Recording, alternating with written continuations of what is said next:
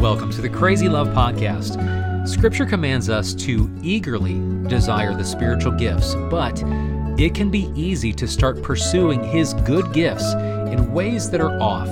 In today's episode, Francis Chan encourages us to pursue the gifts of the Spirit with a caution to stay fixated on what matters most to God.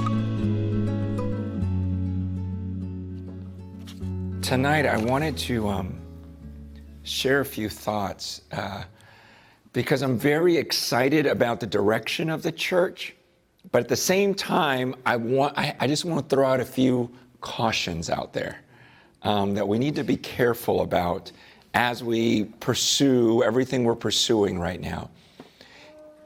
Some of you guys know I used to pastor a big church down in Southern California, and part of me leaving, there were a bunch of different reasons why I felt like the Lord was leading me on. But one of the things was my failure as a leader. I was so frustrated because I couldn't figure out how to mobilize 5,000 people. I thought, here are 5,000 people who all supposedly have an insane gift, like a miraculous gift, like a supernatural gift that they could bless other people with. And I couldn't figure out how to get them using those gifts. And so as a leader, you're just going, I am wasting a lot. This is very, very bad stewardship. Here are 5,000 supposedly powerful people, and they're all just sitting here, and I couldn't figure it out. And I was trying, and I just couldn't figure out the way to mobilize them. And so I just thought, God, there's got to be a better way where I'm not the only one talking, or there's not just a handful or 20 or even 50 or 100 people using their gifts, but if there are 5,000, according to the Bible, supernaturally gifted, because the Bible says anyone who's a child of God has a gift for the body. And it's not just a little, mediocre gift like, oh yeah, I'm good at passing out bulletins. It's like, no, anyone can do that. You don't need the Spirit of God for that. Like, there's a spiritual gift that's actually the way the Holy Spirit shows Himself off, puts Himself on display, is through a human being in a supernatural way. And I'm going, God, that's supposed to happen. And so it was a very frustrating thing. And that's why when I started over out here, I thought, you know what, let's get in smaller gatherings so that everyone has opportunity to use their gift. Because even in this room, not everyone can use their gifts at once. And so it's like, but in a smaller group, we can really know each other and care for each other and use our gifts and pursue these gifts. Because according to the Bible, that's a big deal. Okay, that's why when I was reading the Bible and looking at 1 Corinthians 12 through 14, I'm going, man, that's a big deal. In God's eyes, the church, the body is not really functioning until all the parts are using their gifts. And so I thought, that has to happen. This is a big deal to Him, so it needs to be a big deal to me. But not only that, that should be enough right there. God, I want to please You, and You say You want a church where everyone is active. That's what He wants. That's what we're here for, right? To please Him. And He says that's what He wants. But then the other part that was frustrating me was how much I loved the people. Because I think, you know what? You're going to be most fulfilled when you're using your gift. Because that's what you were created for. You were made for this. I go nuts when I don't get to use my spiritual gifts. Like, there's an intimacy with God that I enjoy while I'm teaching. Maybe a weird thing to you, but it's like God and I are one, and He's giving me this gift to bless the body. And otherwise, it's like, why even exist? If I can't use my gift to bless others, why am I on this earth? And that's where you find fulfillment. And so to me, it's like, well, it's not just trying to get people to work, but it's trying to get people to really be fulfilled in life. And that happens when you're using the gift that God's given you. There's an intimacy you have with God. and a joy when you see, wow, I actually blessed other people. So you're never going to be happy if you just come to consume. Because Jesus says it's more blessed to give. And I want everyone to feel that. So on the one hand, you see how it was frustrating for me, because I'm going, God, you want everyone using their gifts, and I can't figure out how to do this. And secondly, it's like, I love these people, and I got to figure out how to mobilize them so they can all be using their gifts, and I couldn't figure it out. And so it's been exciting for me, especially over the last few months, seeing more and more of you use those gifts and really seeking the spiritual gifts. And man, I hope we continue down this path. But I felt like the Lord also wanted me to share, we also have to be careful as we pursue this. Okay, we have to pursue it because the Bible says to eagerly pursue it. But there's a way to do that in a way that honors the Lord. And I want to make sure we just keep these cautions going. And the main things that came to my mind is, it's just basically three questions. And understand, a lot of churches, they will not seek prophecy, tongues, spiritual gifts. They will not seek other people using their gifts because they've seen it abused. And that was some of us. We're fearful of this because I've seen this go bad, so let's just not do it at all. And that's so unbiblical. We've got to be able to eagerly pursue these gifts, but just do it in a biblical way. We're not people who are fearful. What are we afraid of? We've got God with us. I'm just saying let's be cautious and be biblical as we pursue these things. And the number one question I want to ask you is, for those of you that have been pursuing the gifts, the spiritual gifts as mentioned in 1 Corinthians 12 and 14, are you pursuing the person of God more than you're pursuing the gifts? Okay, seriously, you guys, this is so huge. Are you pursuing God Himself more than you're pursuing a spiritual gift? Because this book, from cover to cover, is not about pursuing spiritual gifts. This book, cover to cover, is about people longing for Him and wanting Him and thinking at the end, oh my gosh, He's going to be here on the earth with us. Are you kidding me? He's going to dwell amongst us. There's not going to be this gap between He's up there and I'm down here, but I'm going to walk with Him. I can't wait for that. And so that's what it was about Adam and Eve in the garden. That was about Moses on that mountaintop, or in the tabernacle when the high priest would go in the Holy of Holies. That was about Jesus walking on this earth and being with mankind. And that was about His Holy Spirit now coming and dwelling in us and amongst us. It's like God is with us and we pursue the person of God more than the gifts of God.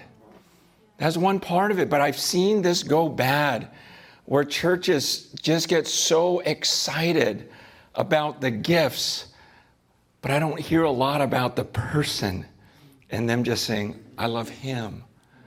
I love Him. And so as you pursue, let's be careful. Some of us that are parents, when your kids just always want something from you, and it'd be nice every once in a while if it was just, I just want you, Dad. I'm just pursuing you. Then you start giving them all sorts of gifts, right? Even if they're faking it. So always pursue Him. I mean, that's the greatest command in Scripture, right? The greatest command. And so we don't want to be known as a church that's pursuing the gifts. We want to be known as lovers of Jesus. If Jesus told Martha and Mary, look, there's only one thing that's necessary. There's only one thing necessary. When David says, look, this is the one thing I ask for. I just want to dwell in the house of the Lord all the days of my life. Man, as we pursue God, would you do something through me and everything else? Man, make sure He's still your number one love and that you pursue Him more than anything. And this is about a personal relationship with Him. Last week we we had a time where some of the elders and leaders were just laying hands on people and praying the Holy Spirit just fall upon you in a new way. And it was really interesting because this morning I felt like that happened in my life. But you know what I was expecting this week? I was expecting like power to heal someone. Like I want to see a guy with one leg and just make it grow. You know, like I just want like a miracle thing, you know, where it's just radical like that. And this morning, you know, I was running with a couple guys, Al and Joe and Justin, and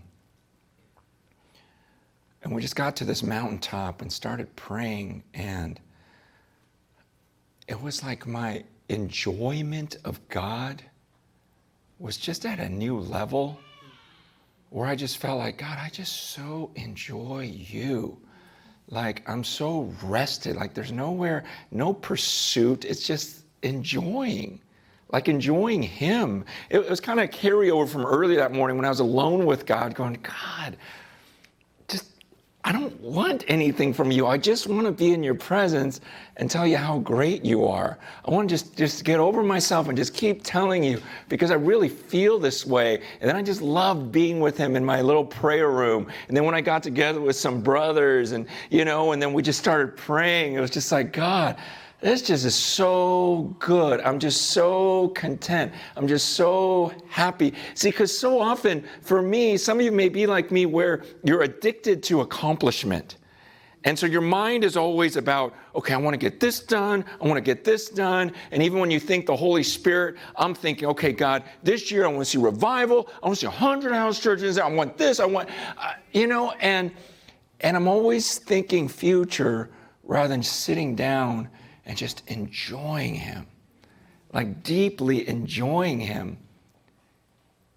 And there's this thing called the Westminster Catechism. It was written, I think, in the 1600s or something like that. And but it says that the first thing is that the chief aim of man is to glorify God and enjoy him forever.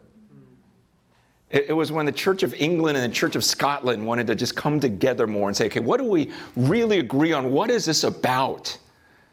And they said, you know what the chief aim of man is? To glorify God and enjoy him forever. And so often my chief aim can be accomplishment and growing something, building something. But it was like the Holy Spirit just slowing me down. Because I was a little stressed, like I was thinking, man, I took a couple days off this week. You know, we took the kids up to the snow and I didn't get anything done. And so you know what, Sunday I'm going to hit it hard. And it's like, no, you know what, just calm down and just enjoy him. Like right now. Like he is the I am. And we're always thinking future. What am I going to do tomorrow? All the things I got to get done before I go to bed tonight. We're thinking future, and God is right here, right now. He's the I am. And just to enjoy him and to go, God, are you kidding me right now? Okay, I'm in a room right now with people who love you. Some of you, man, we've got some deep relationship over time.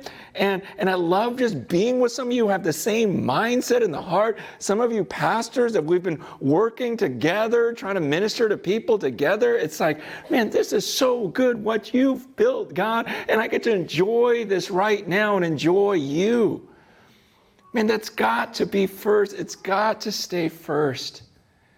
When is the last time you were just alone with God and you just wanted to look at him in the face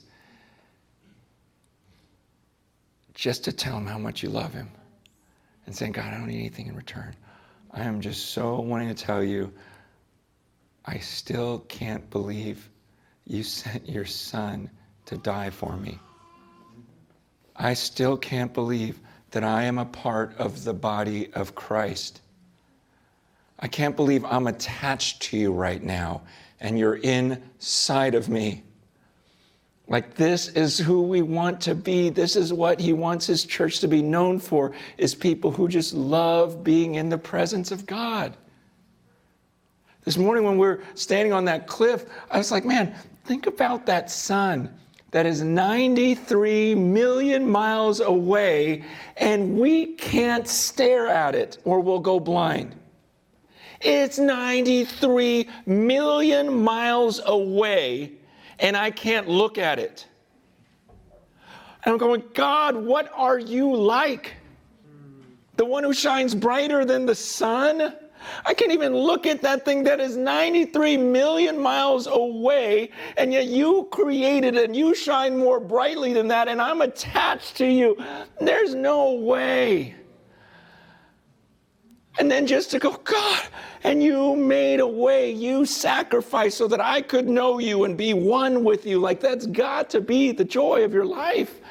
I mean, I've been praying for you that all the earthly pleasures and everything you pursue just feels so ridiculous compared to knowing him. Okay, so as we pursue the Holy Spirit, which is so honoring to him, and eagerly pursue these gifts, it's so honoring to him, let's just make sure we're always seeking him first, that we seek him more than the gifts. The second question I have for those of you who are really wanting a spiritual gift and to have your spiritual gift being used, I want to ask you this. Do you want a spiritual gift because you want a spiritual gift? Or do you want a spiritual gift because you love us?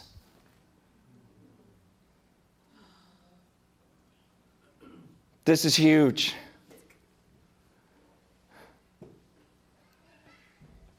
Do you look around this room? Do you get in that home on Sunday mornings and just think, God, I really deeply love these people, and you say there's a way that I can bless them. Like, I really love them, and I want to impart something. Is that why you want a spiritual gift? Or is it just a cool thing to think, whoa, that would be cool to prophesy. Whoa, that would be cool to heal someone. Whoa, that would be cool to be it, whatever it is. Because the Bible says to each one has been given a manifestation of the Holy Spirit for the common good. That's why they were given, is you look around this room and you go, man, I love these people. That's what I was praying this morning. I was thinking about some of your faces, and I'm going, God, I really do love them, and I want to protect them, and I want to teach in such a way that they can see the things of the earth. Man, I don't want those things to tempt them. I want them to find so much pleasure in you. Like, that's why I teach. That's why I wanted this time is, I want to protect you. Man, I want you enjoying him. Man, of course, I'd love to feel the Holy Spirit flowing through me, using me. I'd love to do a miracle or whatever. I'd love to teach in a miraculous way where things are happening in your heart and changing. But more than that, the Bible says that's why it has 1 Corinthians 13 in between 12 and 14. When it's talking about the gifts on either side of it, in the middle, he goes, I got to make sure you understand the center of all of this.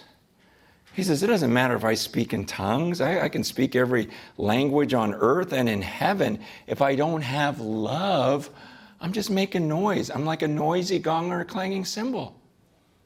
Because I don't care if I have faith to move mountains. Because I don't care if I have so much faith that I'm starting to give everything over to the poor. If it's not out of love, it doesn't profit me anything. See, Jesus' desire was in John 13, and this is a big reason why we have our churches the way we do. Jesus, in John 13, he says this, verse 34, a new commandment I give to you, that you love one another. Just as I have loved you, you also are to love one another. By this, all people will know that you are my disciples, if you have love for one another. That was another concern of mine in the way that I did church in the past, was like, There was no one anothering going on. It was just a guy up here, like this was just our church every Sunday. One guy talking and then everyone listening. And yet everything I see in Scripture is about one another. And here Jesus says, look, I'm about to give you a new commandment. Okay, he already told them that they're supposed to love one another, but he goes, I want you to love one another just as I have loved you. Okay, think about this. Think about the depth of love that he wants us to have for one another. He says, I want you to do it the way that I loved you.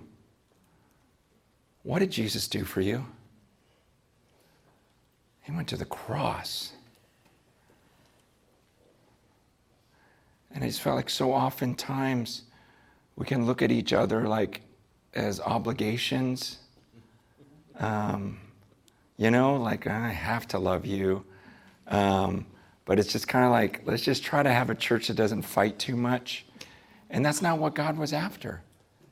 He says, I'm giving you a command. I want you to love each other just as I've loved you. That's difficult. And that's why in a group like this, even, and we're not that big. A lot of people are gone today, but even this I can't love you all to that degree. I can try or whatever, but it's just too many people. But that's why we wanted to get in smaller gatherings where we go, you know what? Let's put this kind of love on display, where we make sure everyone's needs are taken care of. But when we come into a gathering, is this your goal? The goal is not just to get together a couple of times a week, according to Jesus. The goal is, God, do a miracle in me where I walk into a room and I don't think about me at all. I just think, God, I want to look at each person completely selflessly and just think to myself, how can I bring the most life to that person right now? Okay?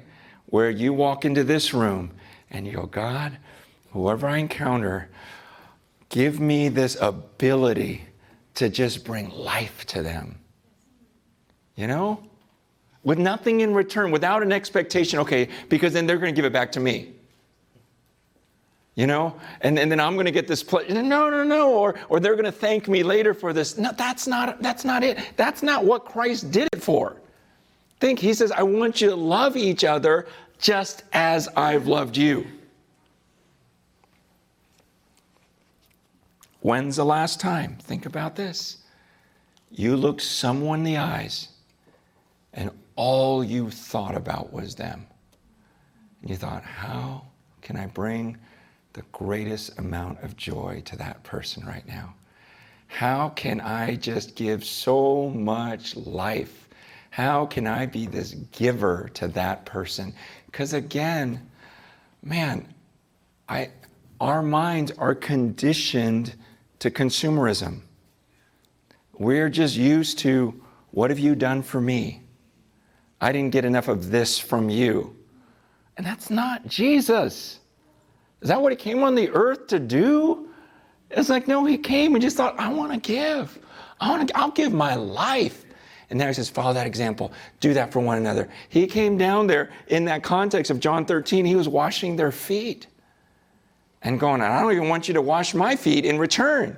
He goes, just wash each other's feet. You want to bless me? Take care of each other. And that's why he said to Peter, you love me? Go feed my sheep. Go take care of one another. And so as we pursue the gifts, are you pursuing the gifts? Do you want a gift because you want a gift? Or do you want a gift because you love the church? It's a big, big difference. See, again, there are so many churches out there that are known for so many different things, right? They're known as the brilliant church, the hipster church, the great music church, the ones with, spiritual gifts church, the one that's very heady and you learn something church, the outreach church. I don't want to be known as the house church, or they're pursuing the gifts church, that we want to be known by our love, because Jesus says, by this all people will know that you are my disciples if you have love for one another. I mean, don't you want to become that? Like, that's what Jesus wanted. I'm thinking, wait, that's what Jesus asked for, and yet I can't think of a single church like that? Like, can we become that? That's up to us as individuals. That's up to me. I wake up, and I usually wake up thinking about me.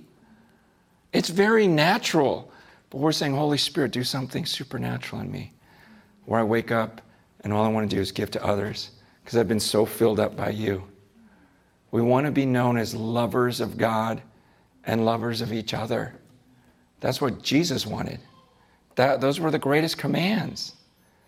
And so whenever you're doing a self-evaluation of where am I at in life, don't just jump to whatever sin issue you've been struggling with. That prevailing one that keeps coming back, and go, oh, okay, I haven't been lusting too much, or I haven't. No, go back to these greatest commands. Do I love the Lord with all my heart, soul, and mind? Yes. When I look at my life going, oh, am I just a lover of Jesus? Because that's what I want to be known as. I want that to be number one. And then am I known as a lover of people and loving the church? The people in the church go, oh, I love when he's around, because he always gives me life. She always just encourages me. Like, those should be at the top of the list. Okay? And the gifts are a means of getting there. Saying, God, I just want a gift because I love these people. I don't know what it is. Sure, I'd love to do a miracle. That'd be fun. But the biggest thing is I want to love you, and I want to love these people. And the last thing I wanted to caution us on, and it's not perfectly symmetrical because I just don't do that well, is I just got to ask, have you been studying and trembling over his written word?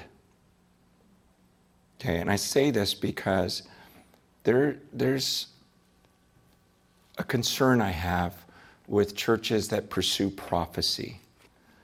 A lot of times it becomes a laziness where we just want to hear a word from God rather than really take the time to study what he's already written. And how can we ever discern if something we think we heard from the Lord is really from the Lord unless we really know this book? And the other thing is it's not just the laziness, but it can almost cheapen God's word, where we get excited to possibly hear someone who has a prophecy and we don't get excited about this book. I mean, the Bible says that these words in this book have a life to themselves. We can be sure that these are, how sometimes when you think, I think God might have said something to me. Like, that's kind of the best you can do, I think. And yet with his written word, we're going, okay, I know this is true.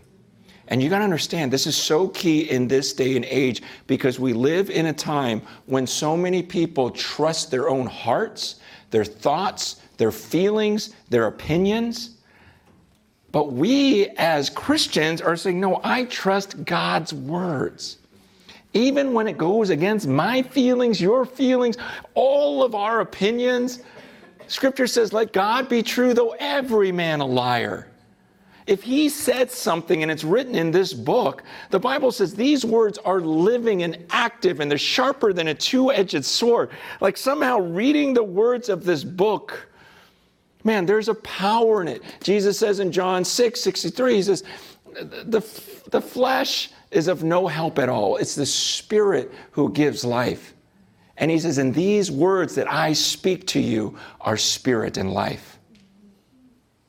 He says, okay, so all your opinions, you trying to talk your friend into following Jesus, your whole, plan to try to convince someone to walk away from their sin,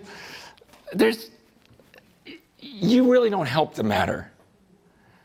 He says, it's the Spirit that gives life. The flesh is of no help. Your plans really don't help. And yet he says, and these words I speak, they're actually life. These words themselves are spirit and life. He says about his word in in Isaiah 55, he says, you know how he says, my thoughts aren't your thoughts. My ways aren't yours. You see the heavens up there, see the stars? That's where my thoughts are, and yours are way down there somewhere. And then he says right after that, he talks about how his word is kind of like the rain when it comes down. It doesn't just bounce off the earth and go back up into the sky. It comes down, it I don't know what it does. It gets on the seed and it sprouts. It waters things, but it accomplishes something in that dirt. It doesn't just disappear. And he goes, that's the way my word, that's the way my word works. When you speak it, it doesn't just bounce off of people and disappear. He goes, my word doesn't return to me void. And so I want to make sure that we as a church value his written word, because there's so much power in this. And I've seen churches that pursue prophetic words suddenly be so into, I think I heard God say this, I think I heard God say that. And that's wonderful. We want to pursue that, but not at the expense of making this like some secondary book. Okay, this is where the power is. This is what we have confidence in. How else can we discern what people say, whether it's of God, unless we know this book? And so I just want to make sure that we don't cheapen God's word, and that we're also careful. This is the last thing that goes along with that one. When we say, hey, I think God said something to me, let's be very careful. I mean, we want you to pursue that, but let's be careful how we express that. Because you don't want to come up to someone. I've had people do this where they'll say, hey, Peter, the Lord told me, you're supposed to go do this. What do you do with that? I remember there's one girl in our old church with Mary. Someone came up to her and said, hey, God told me I'm going to marry you. And she's like, she ran to Lisa like, what do I do? He didn't tell me that. What do you do when someone says, this is what the Lord told me? We just have to be so careful. Let's be careful in our verbiage, because you can actually hurt someone's faith if you say, hey, the Lord told me tomorrow this is going to happen to you. You better be sure that was the Lord if you're going to say that. Because what if tomorrow comes and the thing that you thought the Lord said was going to happen didn't happen? That can harm someone's faith. But there's other ways to say things. To just say, hey, test this. I'm not sure, but here's something as I was praying, this came to my mind. I don't know it's of God. It may be not. Let me just say it to you and see if it does anything. And I love that humility and that reverence for God's word and saying, look, when I read from this book, I can say this is what God said. When I think the Lord said something to me, I go, hey, I think, okay, test this. I'm not sure, but let me just throw it at you. Because as I was praying for you, this thought came to my mind. Please, I am not saying I know this is of God. I just want to be faithful to share it in case it was. There's so many ways to say this. Let's just be cautious. Because I was reading in Jeremiah chapter 23, verse I can't see verses because my eyes don't work. I think it's 16. He says, thus says the Lord of hosts, do not listen to the words of the prophets who prophesy to you, filling you with vain hopes. They speak visions of their own minds, not from the mouth of the Lord. They say continually to those who despise the word of the Lord, it shall be well with you. And to everyone who stubbornly follows his own heart, they say no disaster shall come upon you. So God says, don't listen to these prophets who prophesy lies. They're telling you, just follow your heart. Because look, I didn't tell them to say that. He says later on, 25-ish, I have heard what the prophets have said, who prophesy lies in my name, saying, I have dreamed, I have dreamed. How long shall there be lies in the heart of the prophets who prophesy lies and who prophesy the deceit of their own heart, who think to make my people forget my name by their dreams that they tell one another, even as their fathers forgot my name for Baal. Let the prophet who has a dream tell the dream, but let him who has my word speak my word faithfully. What has straw in common with wheat, declares the Lord? Is not my word like fire, declares the Lord, like a hammer that breaks the rock in pieces? Therefore, behold, I am against the prophets, declares the Lord, who steal my words from one another. Behold, I am against the prophets, declares the Lord, who use their tongues and declares the Lord. Behold, I am against those who prophesy lying dreams, declares the Lord, who tell them and lead my people astray by their lies and their recklessness, when I did not send them or charge them. So they do not profit this people at all, declares the Lord. You know, he's just saying, God in heaven's like, man, because there's people on the earth, everyone's quick to state their opinion and say, this is of God, this is truth. And God is very against that. We need to hold his word in high regard and be very, very careful and treat his word as sacred. And so as we pursue prophecy, see, there's a way that he says, eagerly desire this. Like my desire is to speak for God. That's what prophecy means. You're speaking on behalf of God.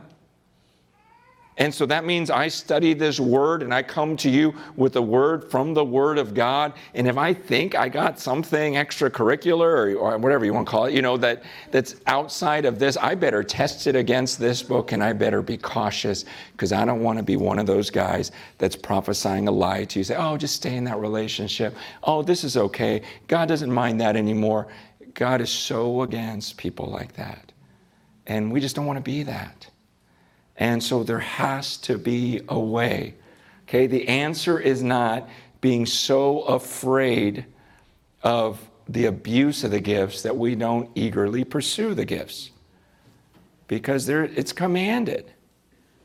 But as we do this, number one, let's make sure we seek the giver and enjoy him more than what he gives us, more than what he does through us. We just love him.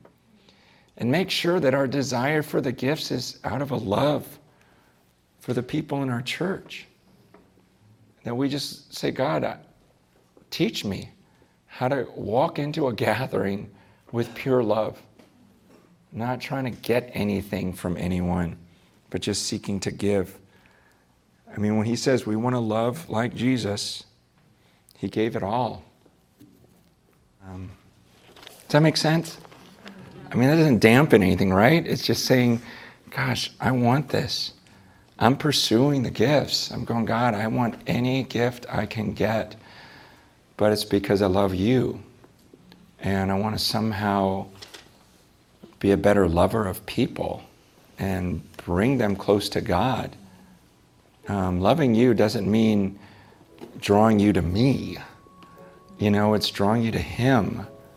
And somehow, how can I just get people to focus on him? God, use my gift because you're the greatest gift. And if somehow you can use me to get people close to you, that's all I want to do in life. And then I want to be out of here and I don't want them to remember my name. I just want them to think about you. That's the goal in all of this. Thank you for listening to the Crazy Love Podcast. Join us next time for a new episode, but until then, for more resources from Crazy Love Ministries or to support the work of Crazy Love, please visit our website at crazylove.org.